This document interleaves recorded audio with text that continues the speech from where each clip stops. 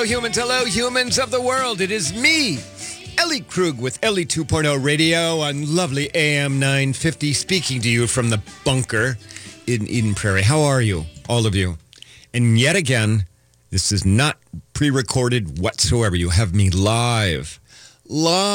And that makes, I think, 4 Saturdays in a row you've had me live, and it's been quite a delight. We'll go back to doing mainly taping in March, but I'll still come back live. I've been enjoying it. So you know the standard ploy. When I say live, that means you can call in. And let me give you the number because I love hearing from my listeners. The call-in number is 946-6205. So I would love to hear from you. We have a just a fantastic show today. I don't have a featured idealist, but I have a live idealist here in the studio with me. And we'll get to Nick Alm in a second. We're going to talk about what's going on in Texas as it relates to transgender children and youth and their families, which is quite horrible. I'm going to talk with you also about, let me look at my list because that would be really good, Ellie. I'm going to talk with you a little bit about, what's going on in the country relative to some anti-Semitism. We absolutely have to make sure that we acknowledge what's going on in Ukraine and the people of Ukraine and all of the oppression that they are suffering right now and the horror that they're suffering. And then I'm going to give you a little bit of an update on my dog, Jack. So we have a phenomenal show, but let's begin with the big interview. I've got Nick Alm here from Mosier. Nick, you may, if you've been a long-time listener of this show, you may recall Nick's name because I've had him on 2 times before. And there's a reason for that. I do have some guests that come back, repeat multiple times, and that's because they are particularly wonderful idealists who are really making a difference in the world. And Nick Alm fits that category. Nick is here as the executive director of Mosier. Nick, welcome to Ellie 2.0 yet again. Hello, Ellie. I'm thrilled to have you here. Talk to me because I know that it's been probably 2 years since we had you here last. Talk to us about what is Mosier. Okay, let's get that kind of baseline for everybody. And then we're going to talk about how you as a really, really young person, okay, idealist, are rocking the world. So go ahead. Thank you so much, Ellie. So, Mosier, we are on a mission to enable employment equity for everyone LGBTQ. So we go into organizations. We want them to not just accept LGBTQ people, we want them to celebrate our community, to promote psychological safety. We want trust between employers here in Minnesota and the LGBTQ community. So we offer a variety of programs to employers as well as job seekers who are LGBTQ trying to find a safe and affirming place to work. Okay. All right. Tell us mechanically, how does that work? Do you work only in the Twin Cities? Is it only in Minnesota? Are you going across the country? And it's a long question. And how are we dealing with states where, LGBTQ people have no rights? Mm-hmm. Yeah. So we work technically nationally, very strong Minnesota base right now. The pandemic has allowed us, I think, to go more national. And so what we do, especially with employees and companies that have employees in these states that we're going to be talking about today, number one, unfortunately, I think we still have a lot of work to do telling especially senior and executive leaders that trans people are real, that trans kids are real. We offer a lot of great programming, events, trainings, workshops. We do an assessment with organizations that go over their policy, compliance, procedures. To see if they're LGBTQ plus favorable. Totally. Okay. Because we say to employers, you're not allowed to recruit with us until you've gone through these steps. Because job seekers, especially trans job seekers, they have a set of needs and the bar is high. And they trust Mosier when they come to us. When they go to our job board, we have a resume database. We have a matchmaking service. When they come to us, they say, Nick, I trust you to tell me that this is a good employer to work with. So, all right. So what Mosier does is you're sort of a navigator, right? But you're also a filter. You're giving companies across the country like the good housekeeping seal of approval for LGBTQ plus people, right? I like to think that we are measuring momentum. We're measuring commitment. And so we're trying to be in this non-binary space of saying there's not good companies and bad companies. Okay. So that's momentum is what I'm measuring at the end of the day. Okay. And before we get any further, how can people find out about Mosier? Where would they go on the internet? Mosier.com. That's M as in Mary, OSSIER.com. Sign up, job seekers, totally free, right? Job board, all of those resources. We want to help you land that next opportunity. Okay. And then, so what if, though, Nick, we've got some employers listening? Mm-hmm, Okay. mm-hmm. All right.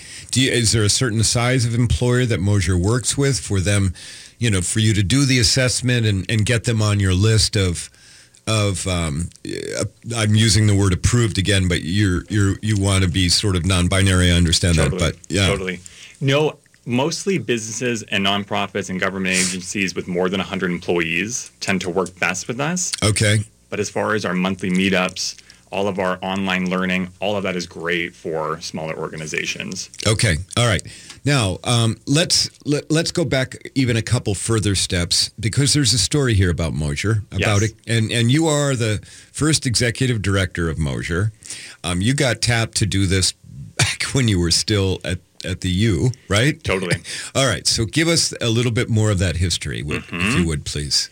The Mosier Foundation, local foundation here in Minnesota, funded me in 2016 to be able to do Mosier for the first year and have a salary.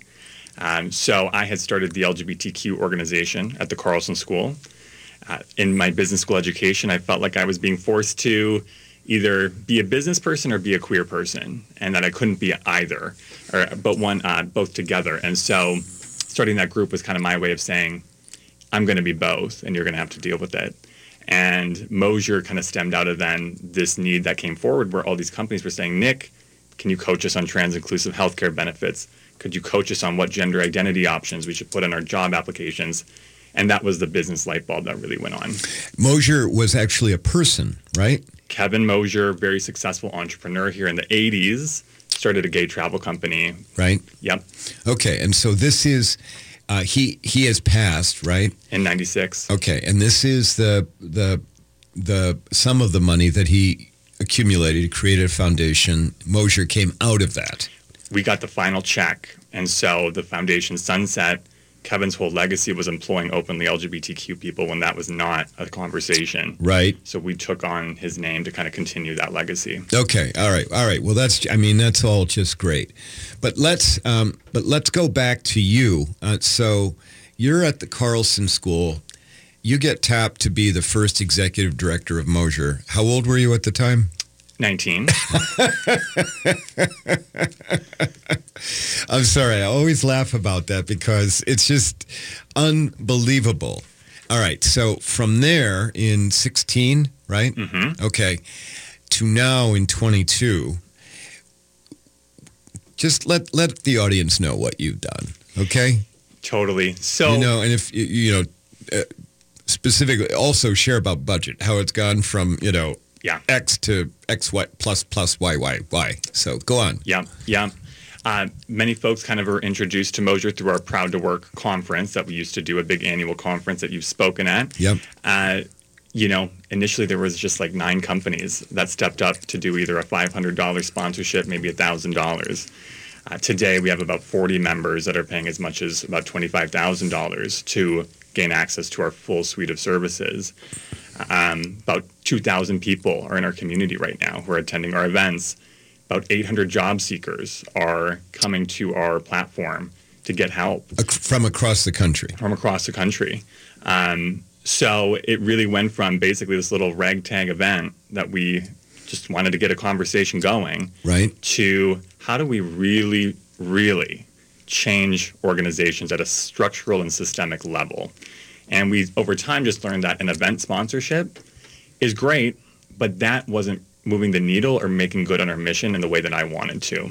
So that was where we started to introduce this assessment process, more ongoing learning, a more standardized curriculum, really asking employers to walk the walk a little more. Okay. Well, it's just, for me, I ran a nonprofit for 5 years, but I started that when I was, 53, 54 years old. And so for you to begin this at 19 with pretty much a blank slate and a board that had to believe in you at your age, okay, they had to believe in you. And you started with just you alone, and now you have some contract people, and now you're looking to hire full-time people. Is that right? About 7 contractors and 2 full-time openings right now. Okay. Why don't you tell the audience what the openings are? Oh, my gosh. Well, great. So if you are out there, I'm looking for a facilitator, full-time facilitator who's going to run our curriculum on trans and non-binary issues, on self-ID, building employee resource groups. This person's going to facilitate that learning with our members. And then our jobs coordinator is going to be the relationship manager, the middle person that's going to coach our queer job seekers and then work with our recruiters to say, where do we have matches? Where can we get queer people into safe and affirming and jobs that help them move up in the world? Okay. And if people want to apply or see the job descriptions for those jobs, where do they go? The homepage of Mosier.com. You'll see it right there. Okay. All right. Well, Nick, we're going to take a break. Okay. And when we come back, I want to talk about what's going on in America right now as it relates to LGBTQ plus people. Okay. All right, listeners, you're here at Ellie 2.0 Radio on AM 950. I've been speaking to Nick Alm, who is the executive director of Mosier. And when we come back, we'll talk with Nick, and you're going to hear about this idealist a lot more. Okay, we'll be back in a sec. Thanks.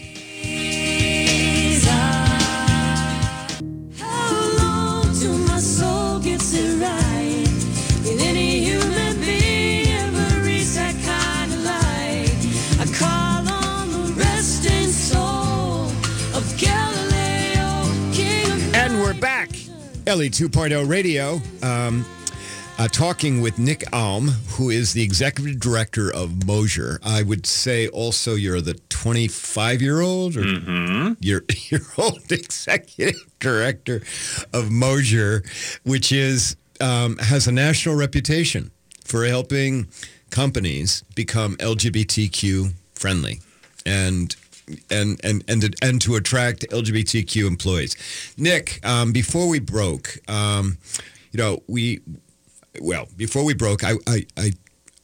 had started a little bit talking about what's going on in the country right now, and what is your read? Now we've got, we had the Supreme Court in the Bostock case in June of 2020 come down and say that LGBTQ employees are covered by civil rights laws. They can't be fired for being LGBTQ plus in the workplace. But we know that if that was true and it's all you need is the law, then there would be no need for employment lawyers ever.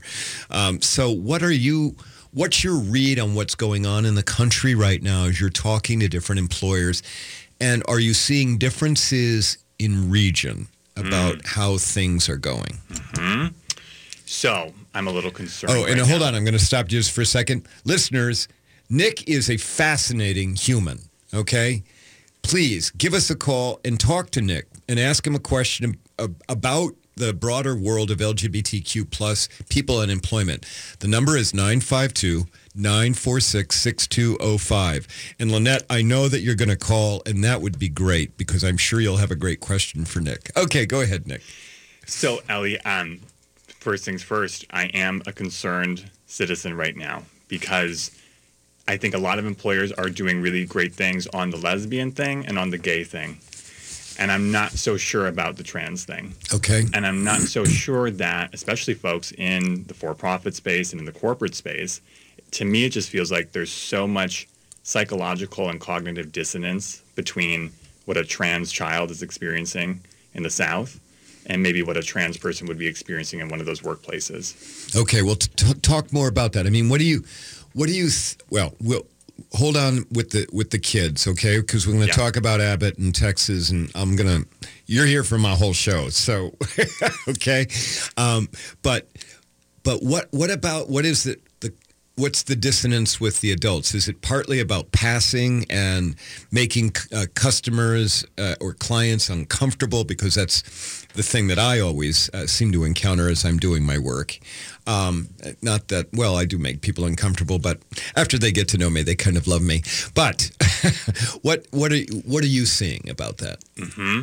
So what I describe it as is the ceiling is rising for a very select few privileged trans folks who can pass, who can perform that heteronormative expectation that employers have. Okay. The ceiling is going up for those people. We should probably explain what passing means. Go ahead. Somebody who is transgender or non-binary who passes can fit into stereotypical feminine or masculine gender presentations, or what you would think of if you closed your eyes and you thought of man or woman. The voice matches, the body hair matches, all of those things match. Right. And in essence, no one would ever guess that you were assigned a different gender at birth. Correct. Okay. All right. And as it relates, I mean, we do joke around. I do joke around with it, but I mean, it's darn serious. You know, if I don't open my mouth, I think we can agree that I pass. Yes? Totally. Nod your head. Totally. Vigorously. And you at home, you can do that as well as you're watching on camera. But as soon as I open my mouth, we have a problem. You just smoke 2 packs a day. That's it. Well, you know, the standard joke is that there are half a dozen older women in Bemidji, 4 in their 70s, 2 are pushing 80. They just think I smoke 5 packs of cigarettes a day for 25 years. They've got no clue. But yeah, and you know, and of course, with my interaction, what I have done is I have actually utilized my incongruity between voice and appearance as a tool in my training about the power of human familiarity, because I do think that most people get past it eventually once I'm around them for a while and they get to know me and all of that. So we're hoping that, but enough about Ellie Krug. So how is this incongruity showing up? I mean, are you seeing employers making excuses for not hiring trans people who don't pass, or non-binary people who don't pass? And by non-binary, we mean folks who identify neither as male or female. They just identify as human. That's the way I define it. Is that right? Totally. Okay. All right.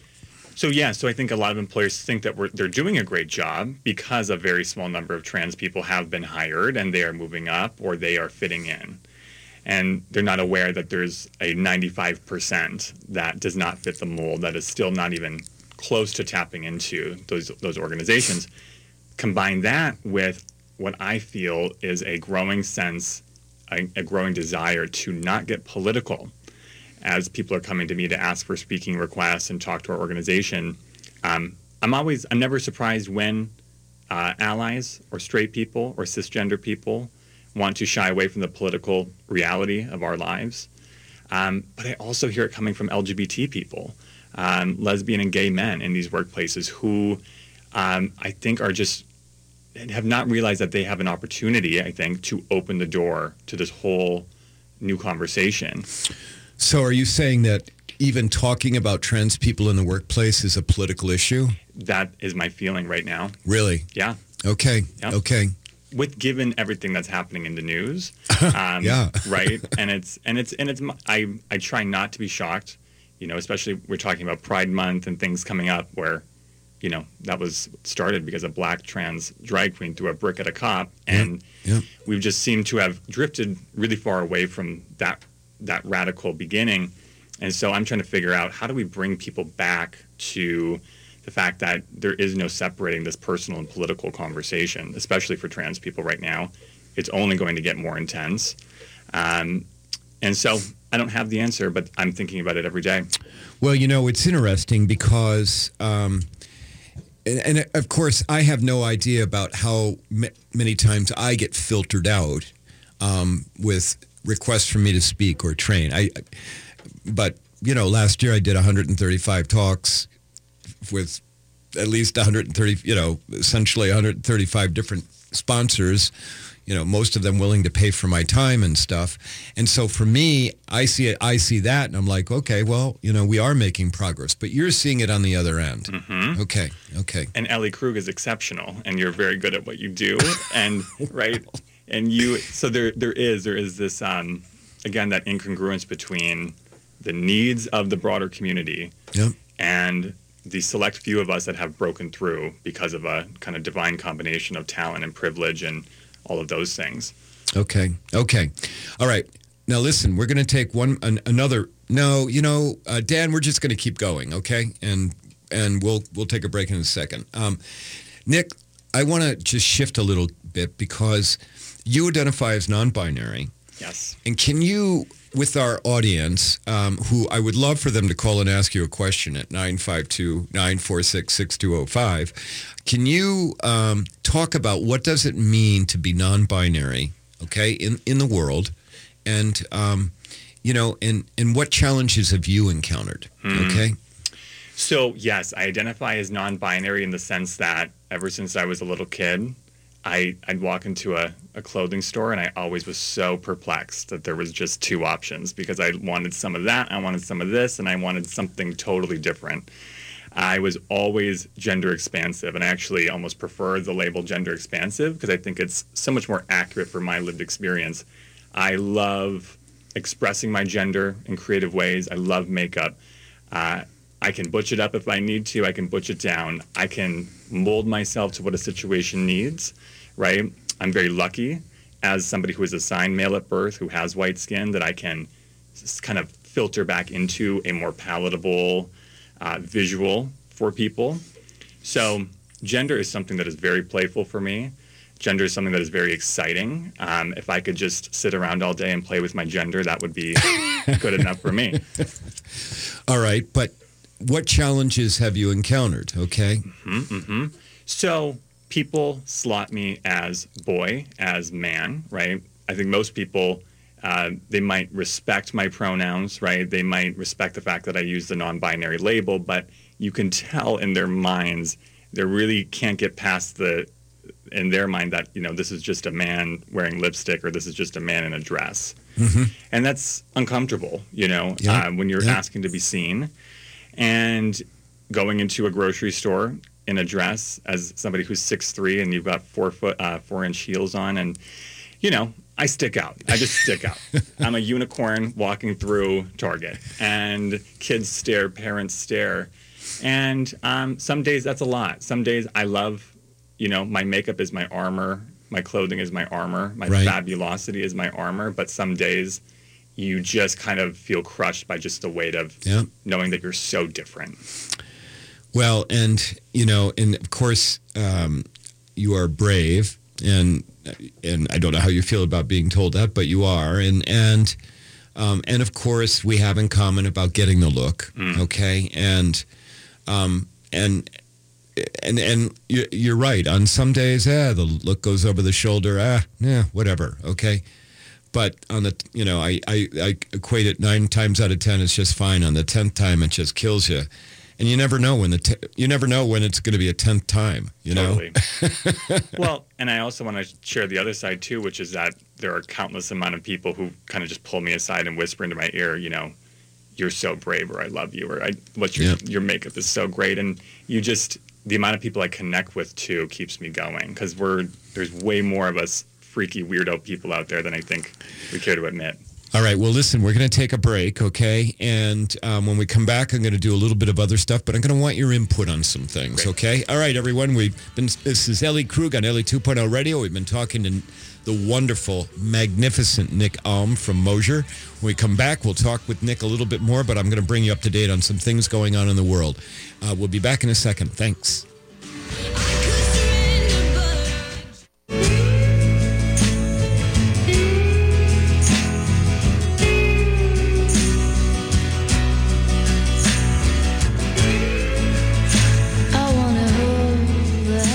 And we're back, Ellie 2.0 Radio, and Nick and I are just seat dancing as we're doing this.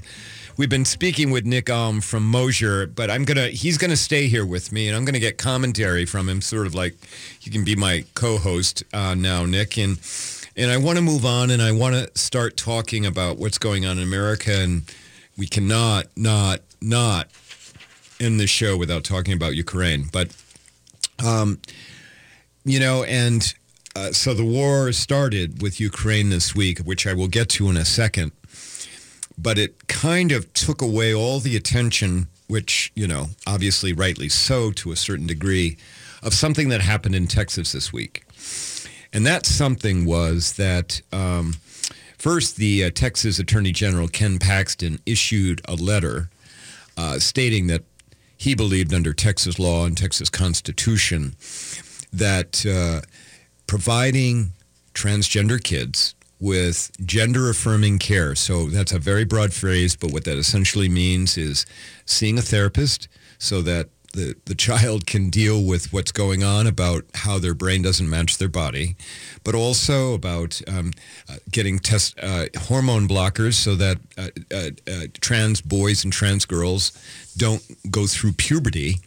And in the case of a trans girl, I'm a trans woman, puberty will prevent them from having a voice like this. Okay, so and other things related to healthcare of trans kids.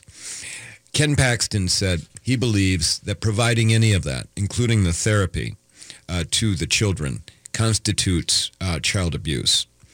That was followed up by Governor Greg Abbott. My listeners know Abbott. We know what's going on in Texas as it relates to abortion and women's rights. Governor Abbott followed up on Ken Paxton's letter and then issued a letter sent to the Texas Health and Human Services, the Department of Family and Protective Services, and the Texas Medical Board. Among other things, the letter said this, that it was child abuse to subject Texas children to a wide variety of elective procedures for gender transitioning, including reassignment surgeries, including administering puberty-blocking drugs, and it's also about providing the child with therapy to help affirm their gender identity. By the way, part of this thing about Texas is that you can't put children through surgery so that their body aligns with their brains. I'm just here to report that for surgery between your legs to get, what's between your legs to match your brain, there is no doctor in America that will perform that surgery for anybody younger than 18. I'm just letting you know that, okay? So a lot of this is overhype. A lot of this is horrible. But the problem is, and Nick, weigh in on this, what this is doing is telling trans people, the parents of transgender children, you're not going to be able to get your kid any kind of health care, any kind of therapeutic care. You're not going to, and Abbott's letter also said that he wants people reporting, if they know about a transgender child who's transitioning. What's your take on all of that? Well, I think other than it's horrible. Wow. The first thing I want to highlight is that there's going to be a disproportionate impact among trans kids who have parents of means who can travel to other states, move to other states, who have parents that have jobs that are transferable to other parts of the country. There's going to be a different story for those people than there is going to be for trans kids of color, right, who have parents who don't have the means to make quick job changes, for example. So I think that's an important conversation. The silence from employers around this so far. I know there's a lot going on in the news right now. We got to talk about that a little bit more.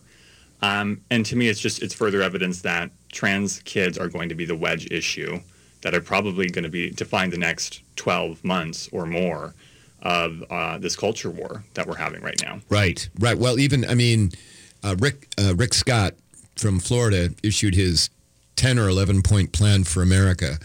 One of those points is about essentially erasing transgender people. Mm-hmm. So for me, what Abbott is doing, well, it's not what he's doing at this moment. It's what's coming next. Okay, what's coming next? I have no doubt it's going to be bounties. Mm-hmm. If you know about a family where a child has transitioned and is getting medical care of some type, and you drop the dime, we're going to give you some money for doing that. So that's coming.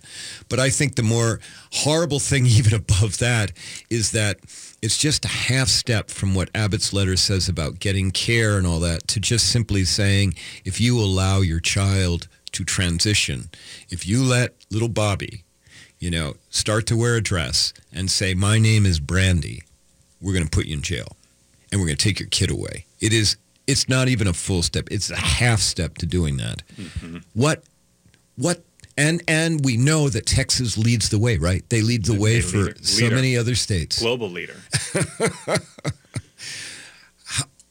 How are we going to deal with this? I just don't know. Mm-hmm. Listeners, as soon as this letter came down, I started reaching out to Equality Texas to see what I can do. And I had a Twitter conversation with a lawyer, but I feel extremely helpless. I do. I feel extremely, extremely helpless. Mm-hmm, mm-hmm.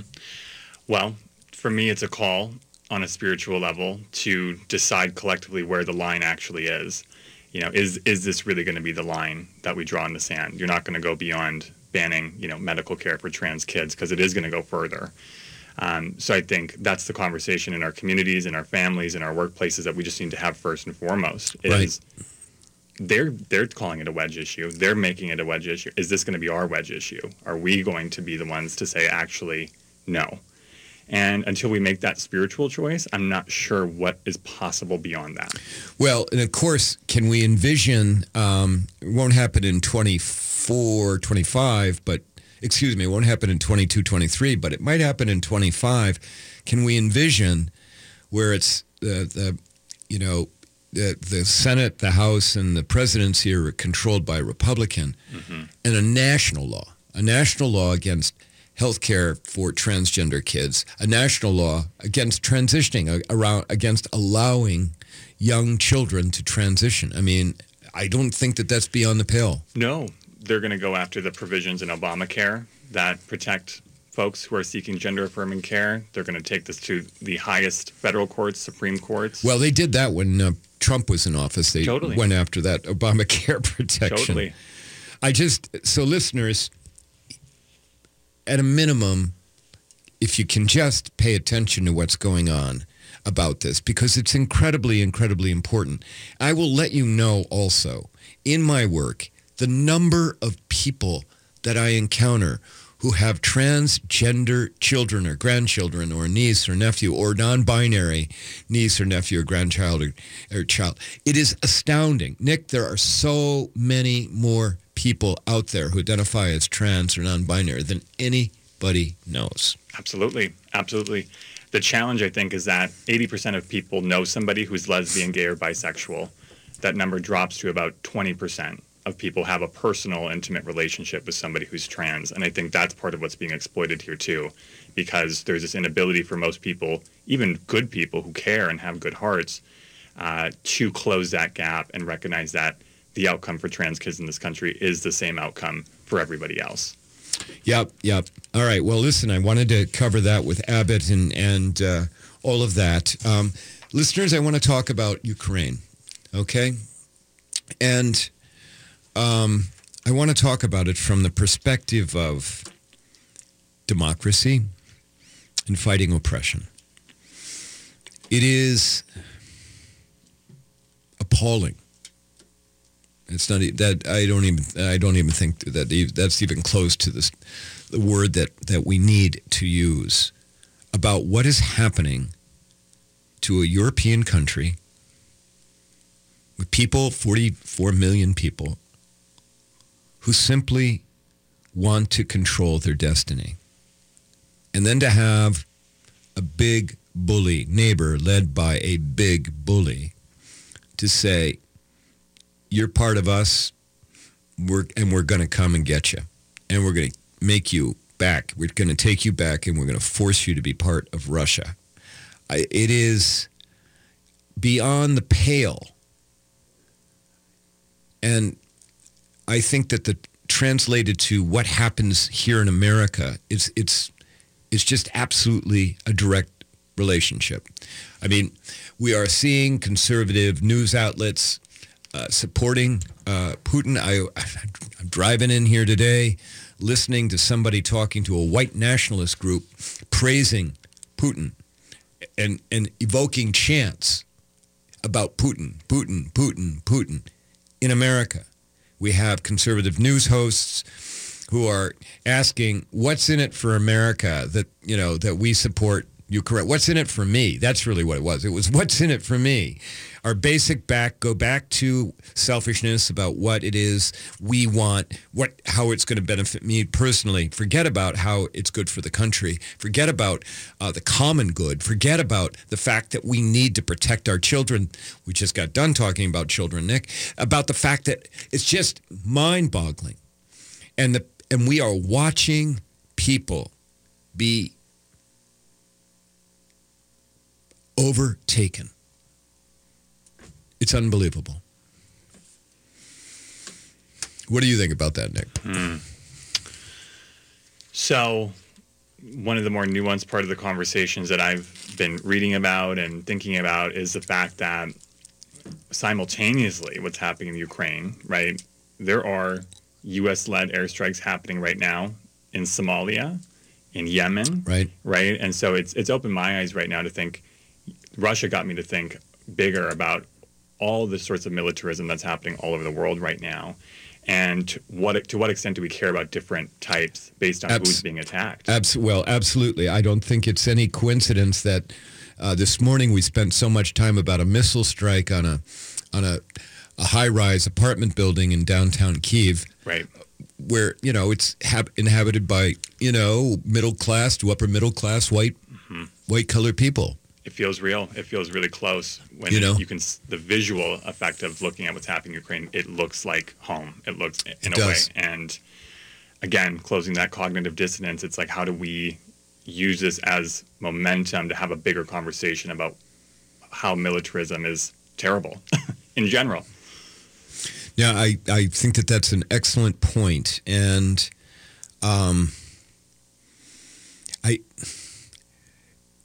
I worry, of course, about the division. And 10 years ago, who in their right mind would have ever thought that a sizable percentage of the United States is rooting for Russia to overtake another country? I don't know.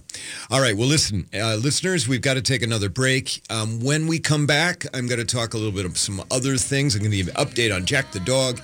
I would love to hear from you. So would Nick, because this is your last chance. 952-946-6205. We would love to hear from you. We'll be back in a second. Thanks.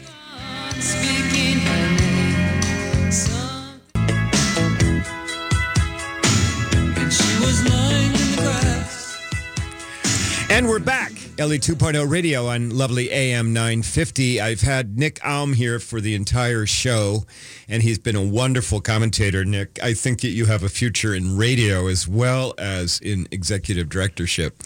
But listeners, I only have about 5 minutes left. And before I go, I want to make sure I give you an update on Jack the dog. Now, you may recall last week, I told you about having difficulty trying to find a kennel for Jack when I have to go to Norfolk, Nebraska at the end of March to speak and do some community training for the entire town of 28,000 in Norfolk. And I was trying to find a kennel.